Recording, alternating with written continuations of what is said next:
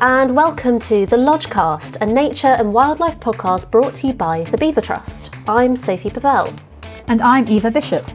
Each month we'll be bringing you the latest news from the Beaver Trust as we start to welcome beavers back to our rivers, to restore our countryside and create resilient landscapes. And we'll also be exploring the state of nature in the UK and speak to fascinating experts and inspiring individuals to help us tackle some of those big old questions that we face today.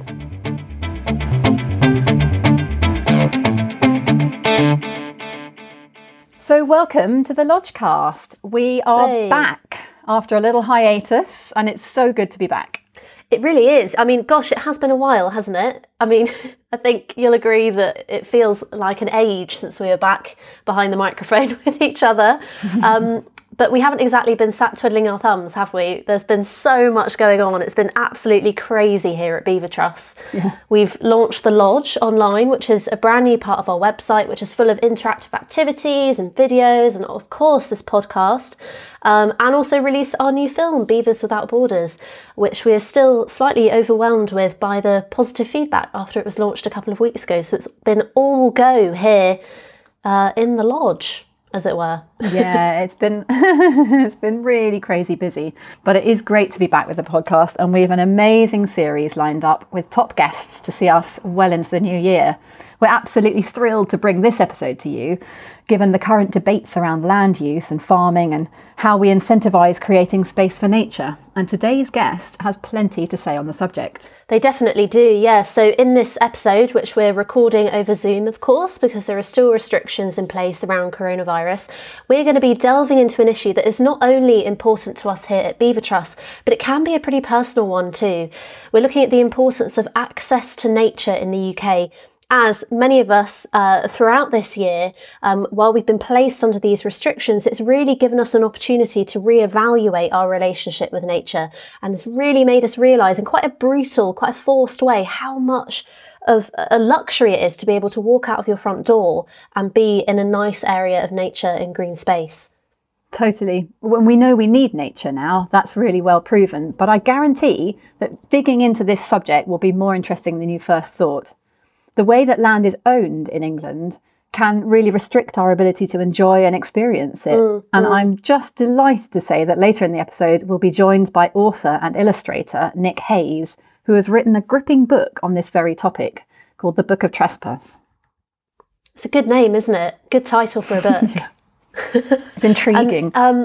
It is very intriguing, and the first and last time I saw Nick was actually on a video on social media on Double Down News, where he was being interviewed about this issue of trespass and about the access to land. And the more I heard him speak, and he speaks very passionately about it, I just thought, actually, gosh, it's so relevant and it's so topical.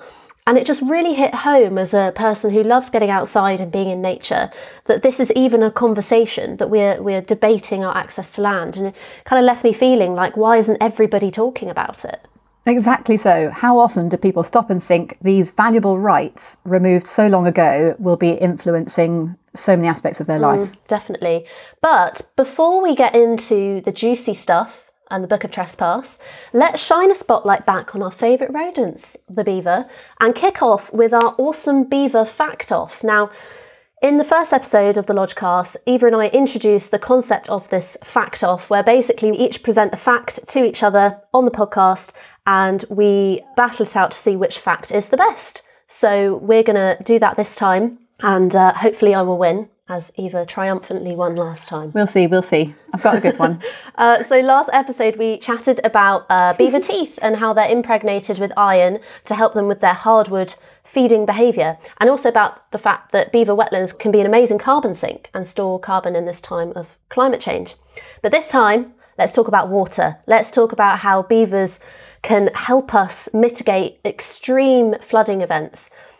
So beavers, as we know, build dams, and the physical presence of these dams can actually work to slow the flow of water. So you have a dam in the middle of a body of water, And instead of that body of water taking maybe minutes or hours to get from A to B, this dam can suddenly increase that time, and maybe it takes days for it to get from A to B. Yeah. So what that does is that basically allows everything to just have a little bit more time to cope with an increased level of water. Say if we have loads and loads of rain like we've had recently, and it just allows us to sort of cope with flooding.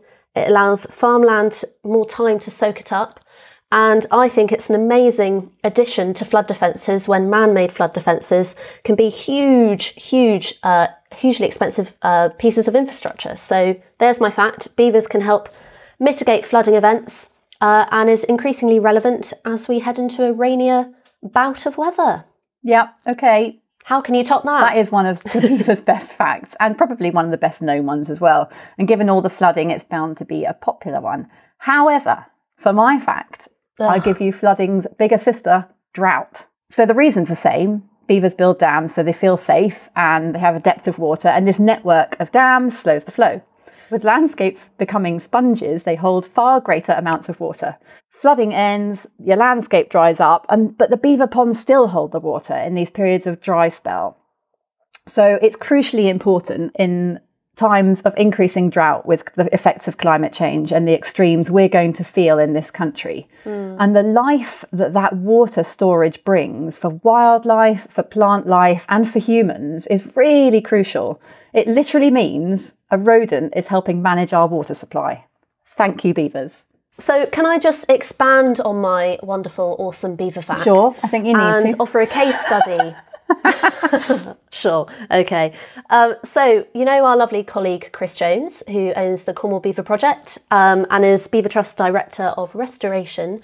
Well, one of the whole reasons why he brought beavers in a few years ago was to help mitigate against flooding events. So he lives in the Laddock Valley in Cornwall, which is lovely and lush and green and wet.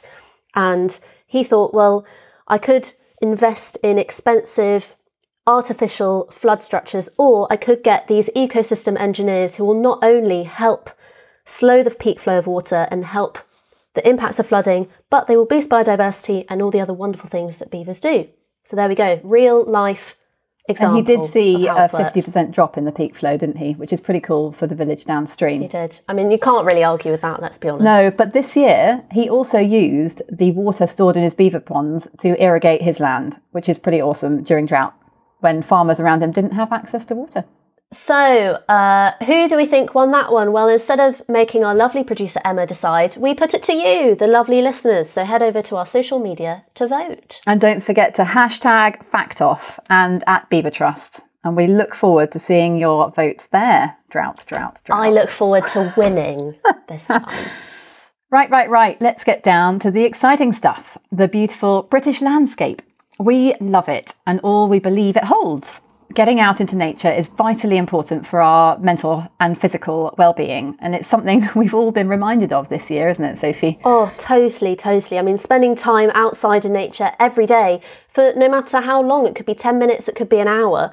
But the whole act of getting outside and being in the fresh air has been found to really decrease feelings of stress, depression, anxiety, and can really boost happiness and even feelings of self-confidence. And I don't know about you, but I can often sure does. feel it. You know, you can really feel it in your body when you get outside. If you've had a screen day and you've been hunched over a computer, you get outside for 20 minutes, stretch your legs, you physically feel so much better. Yeah, you do. It's a dose of medicine, isn't it? I get out to the veg patch whenever I can. Where do you go for your dose of greenery? It depends. I mean, during lockdown, I've just been re-exploring just the footpath down at the end of the road where my brother and I used to go play when we were young children and go make our dens. So it's just been really nice to revisit those areas. Really nice. And there's that idyllic picture of footpath access, isn't there? Sort of winding across fields. But for most of England's 56 million inhabitants, much of the green and blue space around us is inaccessible. Did you know that half the land is owned by less than 1% of the population? That's a staggering amount. 1%? And the general public, that's mad, isn't it? It is totally nuts. And the general public are actually excluded from 92% of our country and 97% of our waterways. And this is all underpinned by trespass laws. That is bonkers. bonkers. I mean, I can't really compute that, to be honest, because it just feels so wonderful it just feels so right to be able to get outside and explore those places. What was interesting is that earlier this week, something very cool happened as more than 100 authors, musicians, actors and artists wrote to Boris Johnson, our Prime Minister, asking for an extension to the public's right to roam over the English countryside. And in this letter, they urged the Prime Minister to give people just purely the freedom to connect with nature and end this, quote, untenable position over land rights. I mean, it seems crazy that they had to go to that extent to ask for something that seems so basic as a human right. Completely. So one of the authors is Guy Shrubsole, and he's calling for an extended right to roam. And this is a new campaign, possibly a bold move, he says, but to quote him, its effects would resonate for generations to come. And so it's really, really important stuff. And we're really fortunate to have the co-author of this letter and book author and illustrator Nick Hayes here with us today, virtually, of course. And he's undertaken astonishing levels of research into the history and laws of our country and land access for his recent book. Yeah, so in this book of Trespass by Nick, which was published earlier this year, he explores some of the unknown corners of the British countryside, which are off limits to most, and questions the inequality of land ownership and access in a very powerful way. Yeah, a bit that really stood out to me as a swimmer and paddleboarder and general water lover is that I'm actually breaking the law if I swim down any stretch of river, because the ownership is so complex, and the Crown even owns the actual water. It's amazing. So it's something that we need to understand more, and I'm delighted that he's here to talk about it with us. So, Nick Hayes, welcome to the podcast. It's wonderful to have you here. Yeah, really, really brilliant. And joining from your boat. I've listened to your Audible version of the book, and I've thought that factually it was absolute dynamite. So we wanted to start by asking, why were you compelled to write the book? You know, what problem are we facing? Oh, yeah, thanks so much for having me as well. It's a real pleasure to be here. Why did I write the book? I guess there's probably two answers to that. One, I used to go, or I still do go, trespassing, not as a sort of deliberate civil disobedience protest against the unfairness of land ownership in the UK, but just because I like to draw. And, there's this sense that people are always banging on Twitter, like sending me messages saying, like, we've got an amazing rights of way network. We've got 120,000 kilometres of footpath in England. Why do you want more? And actually, sketching's like a really good example of why you might want more. Because if the oak tree just over the way through the woodland that says private no entry, that's shut off because it's used for pheasant shooting for an elite set of people in a very small amount of time in the year, if that oak tree is more appealing to draw than the one on the footpath, then shouldn't the onus be on someone explaining to me why I shouldn't be allowed to draw it, as long as I'm causing no harm and, I'm leaving no trace or litter? Then where really is the crime of me snipping over the fence? But then I think the book, I really decided that I needed to write a book when I was just on a train back from Brighton and on a Friday night, and it was ram-packed, like not even elbow space. And so I went and sat in the first class, and there was a couple there. They were so haughty and so snooty and so kind of patronizing to me. They basically just called the guard and they said that I had absolutely no right to be there, and just treated me like a sort of cartoon prole, like I was on a train, some Middle Ages turnip eating oik. And I was like, and then suddenly as the guard kind of hoiked me out, there was the same feelings of shame as if I'd done something wrong. And it occurred to me that this was the perfect analogy for land ownership in England. You've got all the space reserved for the elite few that can afford it. And then the absolute rest of us, the 99% of England, rammed into either the second-class carriage or in lockdown, Bournemouth Beach, or just generally national parks if you can afford the petrol to go there. And the rest of this vast open space is reserved for the sort of leisure and pleasure of people whose families stole it off the Commonwealth several hundred years ago. So as I was being hoiked out of the first class carriage, I thought, blow this for a laugh, I'm going to write a book. Nick, as you're speaking, it just strikes me how almost ridiculous this conversation is. The fact that our freedom to walk outside and be in the land and connect with it is being challenged and being threatened. And I think there are interesting parallels to draw with the whole beaver conversation, because I'm sure you're aware that beavers have been in the press a lot this year, and they have so much science behind them to celebrate and to advocate for them, and the fact that they should be back in our landscape. The benefits massively outweigh the costs of conflict, and the fact that we are bringing the second biggest rodent in the world back into our landscapes that have changed so much in 400 years. And so it just feels, as environmentalists and conservationists, and our work is grounded in science, it feels frustrating that there's even a debate and there's even this conversation, and it's taking so long to make a decision that just seems like a no-brainer. So similarly with access to the land and trespassing and ownership, why is this even a debate when humans have evolved to walk and roam as bipedal mammals? Why are we having this conversation when there are so many other things that we should be spending time on? Yeah, it's a really cool question. I mean, I'd rather be lying in a field than campaigning to lie in a field, to be honest. I think fundamentally what it is that we're all talking together right now in a kind of coven of like-minded kind of just nature enthusiasts. But the point is, and this is what buttresses this sort of cult of exclusion, as I call it in the book, is that we've been cut off from nature as a society for so long that we've forgotten what we've lost. When we did we launched a brief campaign to stop the criminalisation of trespass. And actually, it was way more successful than we could have imagined. We got 130,000 signatures, and all that really does was guarantee that the government have to debate it in Parliament instead of just pushing it through. What was so fascinating about it is that with the signatures comes a map of the density of signatures where the campaign was most popular, and you can map that with access to the countryside. Really, what was fascinating about it is that places like Birmingham that had very little, not just access to the greenbelt, but also very poor infrastructure to take people from inside the city to outside to the countryside.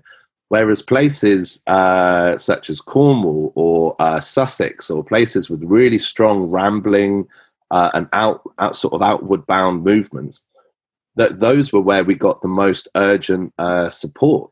And to me, that sort of illustrated that if you've been lucky enough to have sort of grown up or been educated in or next to nature, if you've been lucky enough to have a childhood or a couple of experiences that have connected you to just the sort of wonder of it, not just how pretty that scene is, but just seeing wild animals and just realizing that there is this other huge existence that is kind of above and beyond the kind of human, and how relaxing and awe-inspiring that is, then you really care about your rights to be able to connect to that. So I would say we need to have this conversation, but we need to find a way of making the conversation vivid. People, not a privilege. Well, absolutely. I mean, this is one of the things that lockdown has done. I think even if you live near a right of way, if you're a mum or a dad, you're too busy taking your kids to, I don't know, swimming lessons or, whatever, gets in the way. But all of that's been shut down. And now lockdown, all of a sudden, these sort of local areas that have always been there are the only option now. And I think people have forged those connections with their local outdoor spaces in such a way that maybe it makes these kind of conversations a bit easier to have now. That campaign sounds brilliant, and we'll watch with interest what happens with the parliamentary debate. But onto the other one currently, we've heard a lot about trespass, and you've launched the Right to Roam campaign with Guy Shrubsole. Can you tell us a little bit about it? And for our listeners, what can people do if they care about this stuff? Well, I'll answer that one first. Please sign up to righttoroam.org.uk for all sorts of reasons, but perhaps the most fun will be kind of artist-led trespasses across. Oh, amazing. There's a lot of poets and there's a lot of landscape artists and there's a lot of folk musicians or musicians from every genre that appeal on a sort of cross-partisan level. So there is something really interesting about artists for us, that these are people that kind of express our love of nature in a way that we wish we could, like they do it so vividly and with such talent.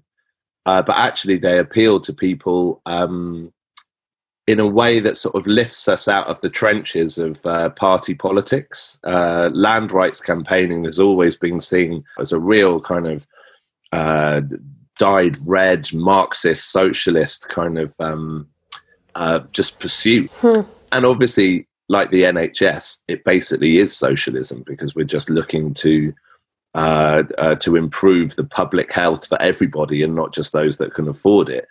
But actually, like the NHS, it can become something that is adored and cherished by people regardless of your blue or red or yellow rosette kind of thing. But what we're trying to do is basically on Monday, the 30th of November, was the anniversary of the Countryside and Rights of Way Act.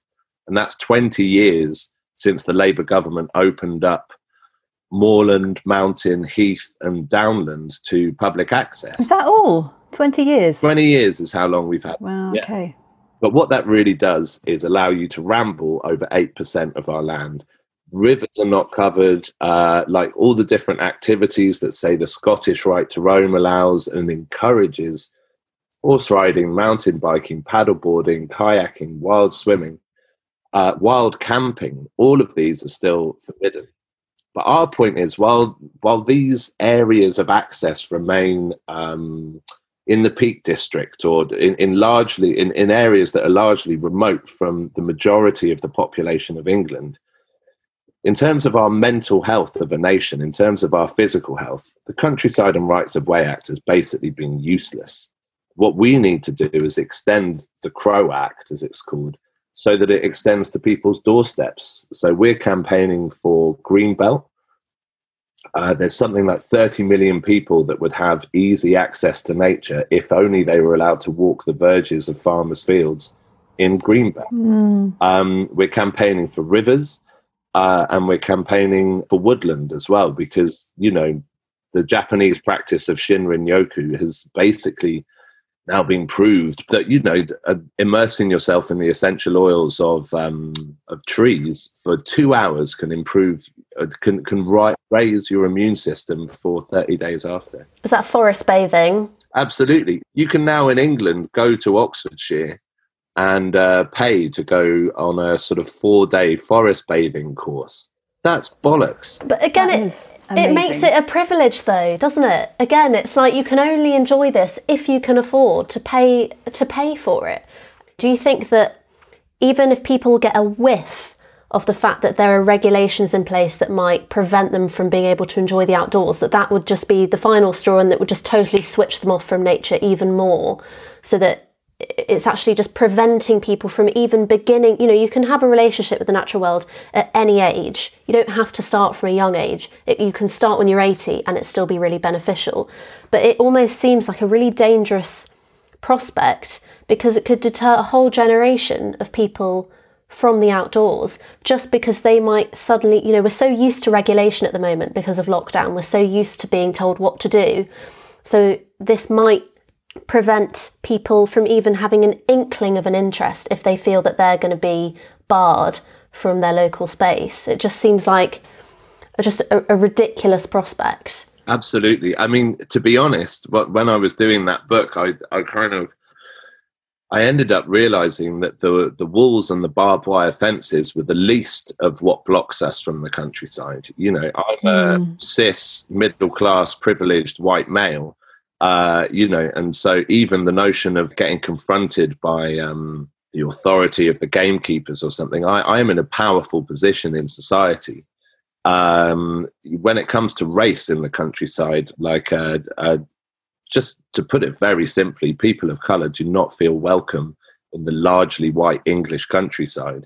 I tell a story in the book of Benjamin Zephaniah, like one of our nation's greatest poets and brilliant in Peaky Blinders and just an all-round cool dude, was going for a jog with a mate of his, also black, in the Essex countryside on a field. And there were 2 police helicopters like called out. There had been like, numerous reports of 2 black men running away from something. Oh my God. That was about a decade ago, but nothing has changed. So there is, for people of colour, there is a barrier, not just the fact that disproportionately they are centred around urban communities. You know, there's very, very few people in countryside areas. But also this sense that when you go to the countryside, there's people staring at you and there's people making judgments of you. So there's that. And there's class, like, as we were saying, that there's crap bus services taking you from the suburbs to the countryside. There's, but there's also the sense of, gender. Like, I'm speaking to 2 women now, like, do you feel comfortable wild camping, going to sleep on your own at night?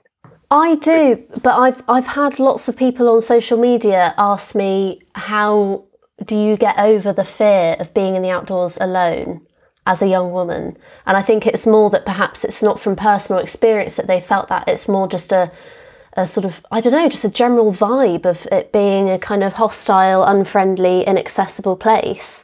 And that's a cultural thing, isn't it? It's a cultural shift that we massively. need to make. It's a social issue more than anything. And Nick, you mentioned that you may have had run-ins with landowners and gamekeepers and things. I can't imagine that. I mean, it sounds like quite a journey that it took to write this book. Have you got any specific anecdotes or stories of tricky situations during your travels for the book? Well, to be honest, I was not as many as I was probably hoping for, because obviously I'm like jumping over the Duke of Buccleuch's wall. I'm aware that I've got to write a chapter on this at some point, and something needs to happen. But the majority of it, because, there's just so much space behind old manorial park estate brick walls that, I didn't hide at all, but I just walked through the woods. I walked across the meadows on the verges of the farmlands, found a nice place to camp, slept the night, woke up, walked back. And the majority of time, just because these estates are so enormous, no one saw me. How did you feel? Did you feel naughty, or did you feel kind of like a sort of escapee or something? Well, a lot of people have asked me, are you just a sort of naughty person? Do you enjoy doing like naughty things? Is it a hobby of yours? And if trespassing or rambling suddenly becomes legal, then what else naughty am I going to find to do? But no, to be honest, the sense that someone's going to come and get you provides a general sense of unease that was not as pleasurable as just being able to relax in just as beautiful land at home, where I've got permission from the farmer to be. So I didn't enjoy any of that kind of octane adrenaline kind of sense of like jumping over the wall, and then the confrontation with gamekeepers always has a sense of at the very least patronising, or you're talked down to. Sometimes there were like deer stalkers with guns. Sometimes there was just like very aggressive, shouty people and 4x4s.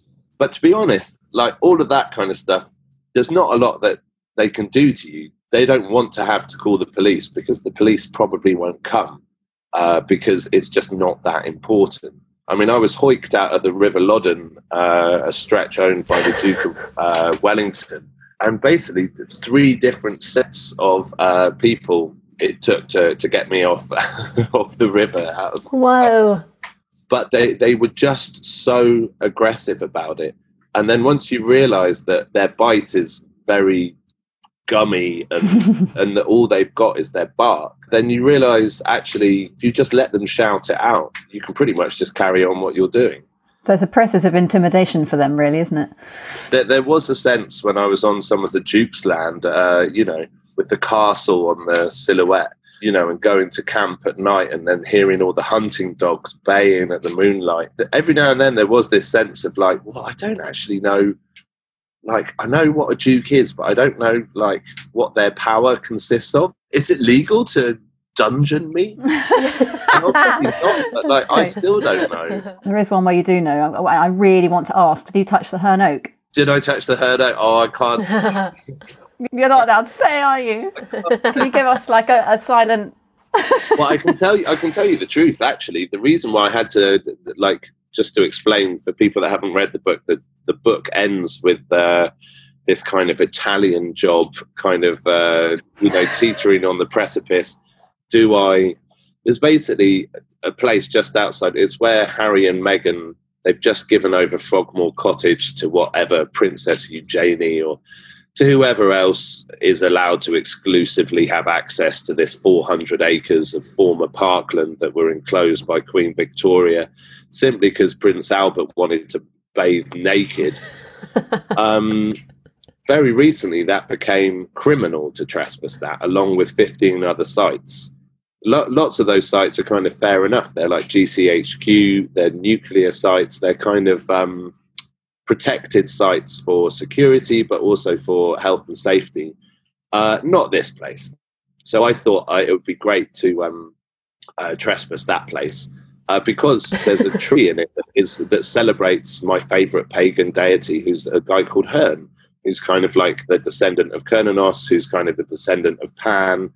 He's a sort of god of wild unruliness, which means a lot to me. But to trespass that place and get caught would be to be thrown in prison for a year, like absurdly disproportionate.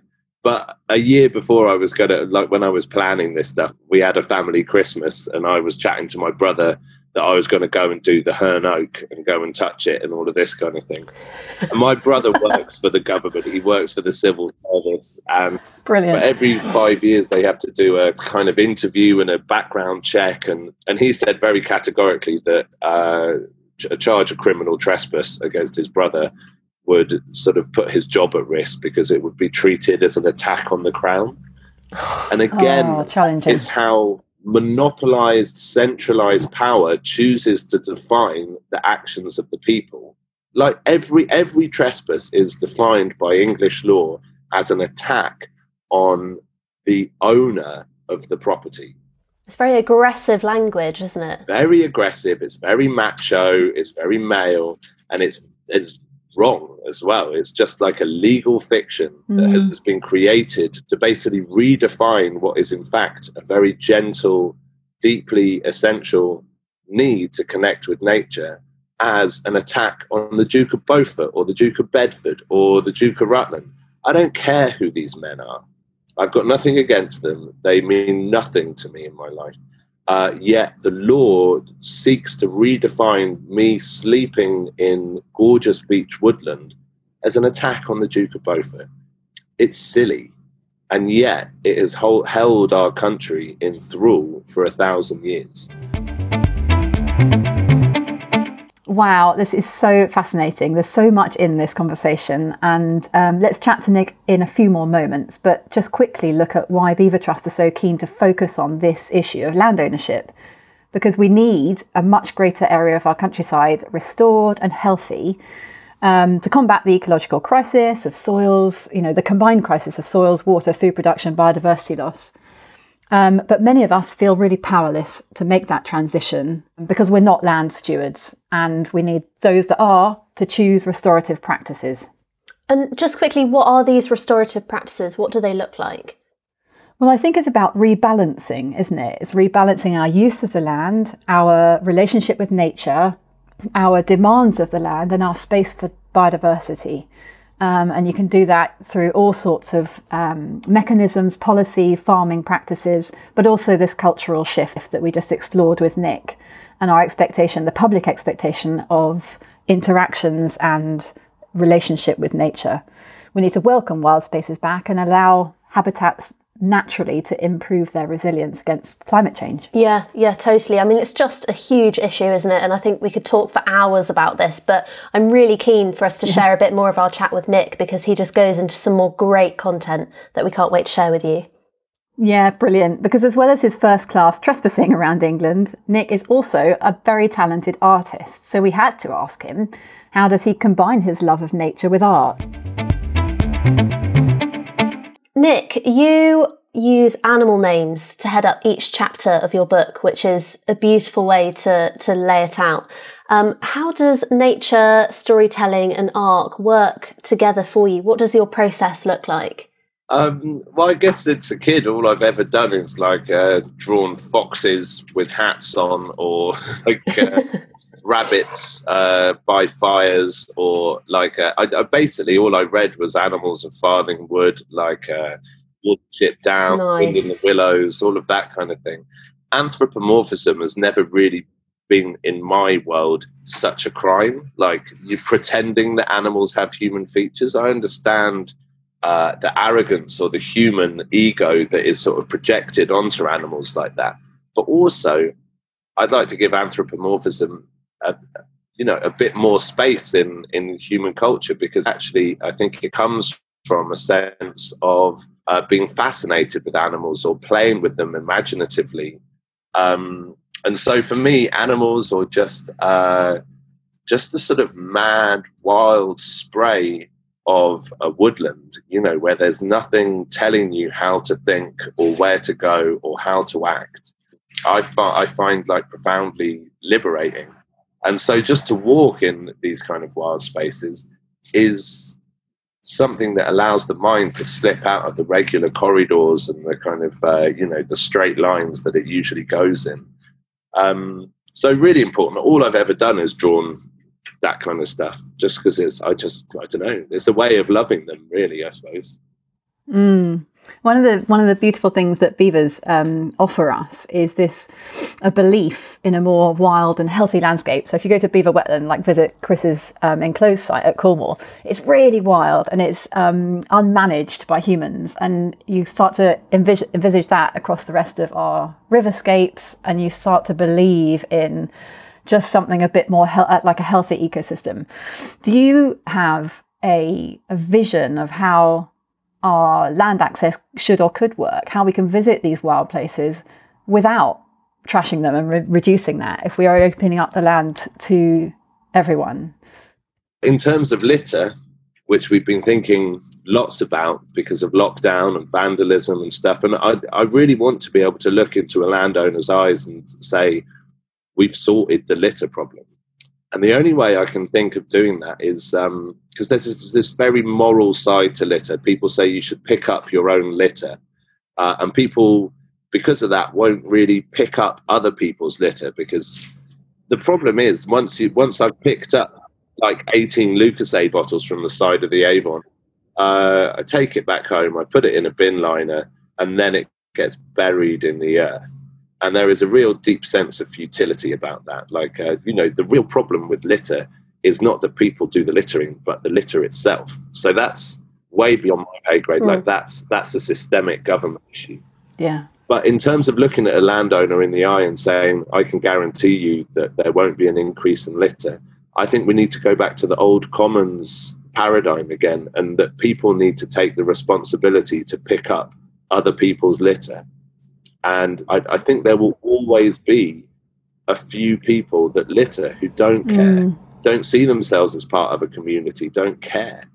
But it's for the people that do care, as unfair as that might sound, but I think it's quite noble and honourable to go and pick up the litter. And there's Trash-Free Trails is a really good example, or Surfers Against Sewage. There's any number of either large or small scale volunteer forces that have found that, they can go around and pick up litter. But more than that, the act of picking up litter improves people's mental health. Nick, we are rapidly nearing the end of our time together, but as a nature podcast from the Beaver Trust, we have to ask, as we ask all our guests, have you ever seen a beaver, and what excites you about these animals? Are they the ultimate trespasser? Ooh, big one. Like it. I mean, they would be if trespass included building like wood lodges, and they're more than the ultimate trespasser, I think. I've never seen a beaver, and they're like cartoon characters to me, beavers. They're kind of cute. I like the idea that they get busy. They don't just sit around all day like cows kind of thing. They they do something with their day. I'm quite pro that.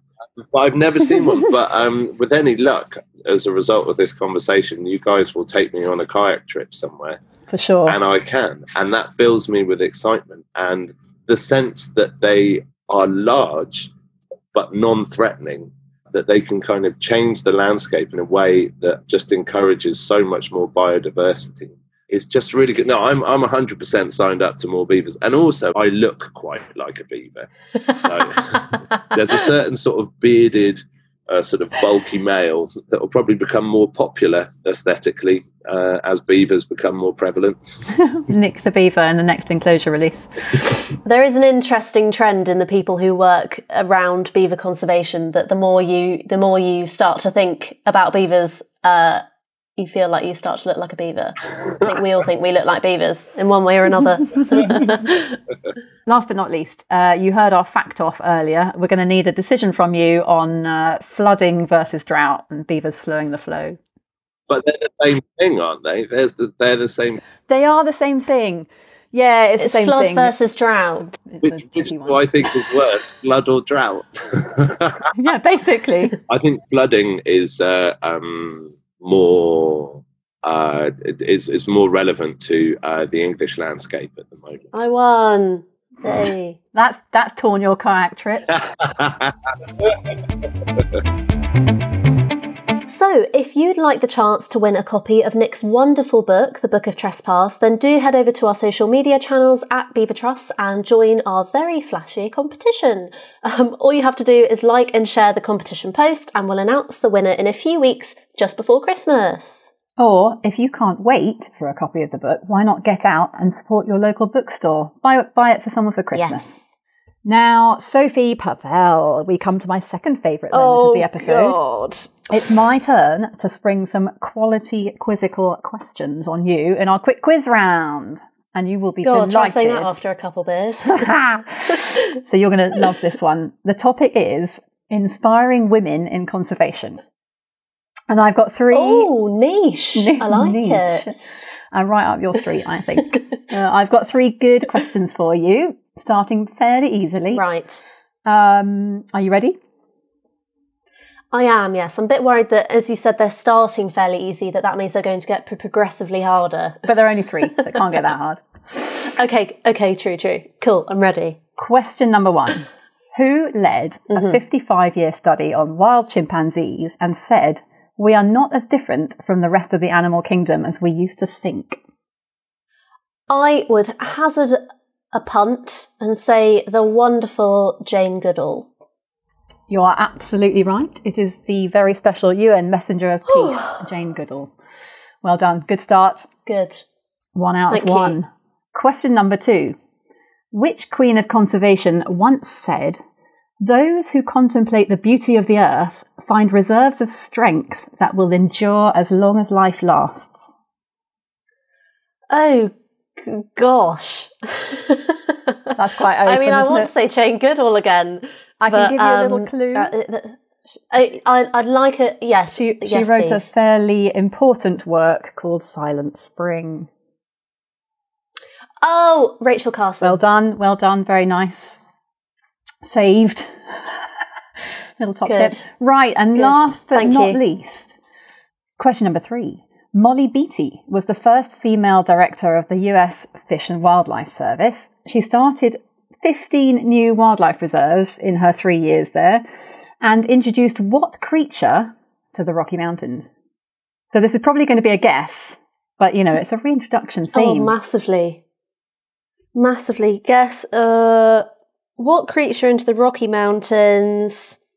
Oh, I don't know. Let's go with, for a laugh, a golden eagle. Oh, I like that guess. It is, in fact, the grey wolf, which was previous native yes, of to course. Eurasia as well, and basically it's a large dog. So it's about time we brought those back too. Well, quite. A short I step from enjoyed that beavers. quiz. I enjoyed the niche round. I enjoyed the brain exercise that it gave me. Good.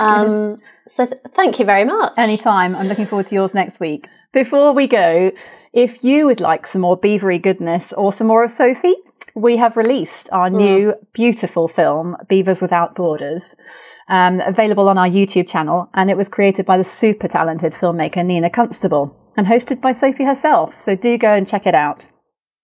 Yes, and if you want to know where it is, Beaver Trust now has a YouTube channel, which is exciting. So if you just go into YouTube and type in Beaver Trust, you'll see the film right there, pinned at the top. You can't miss it.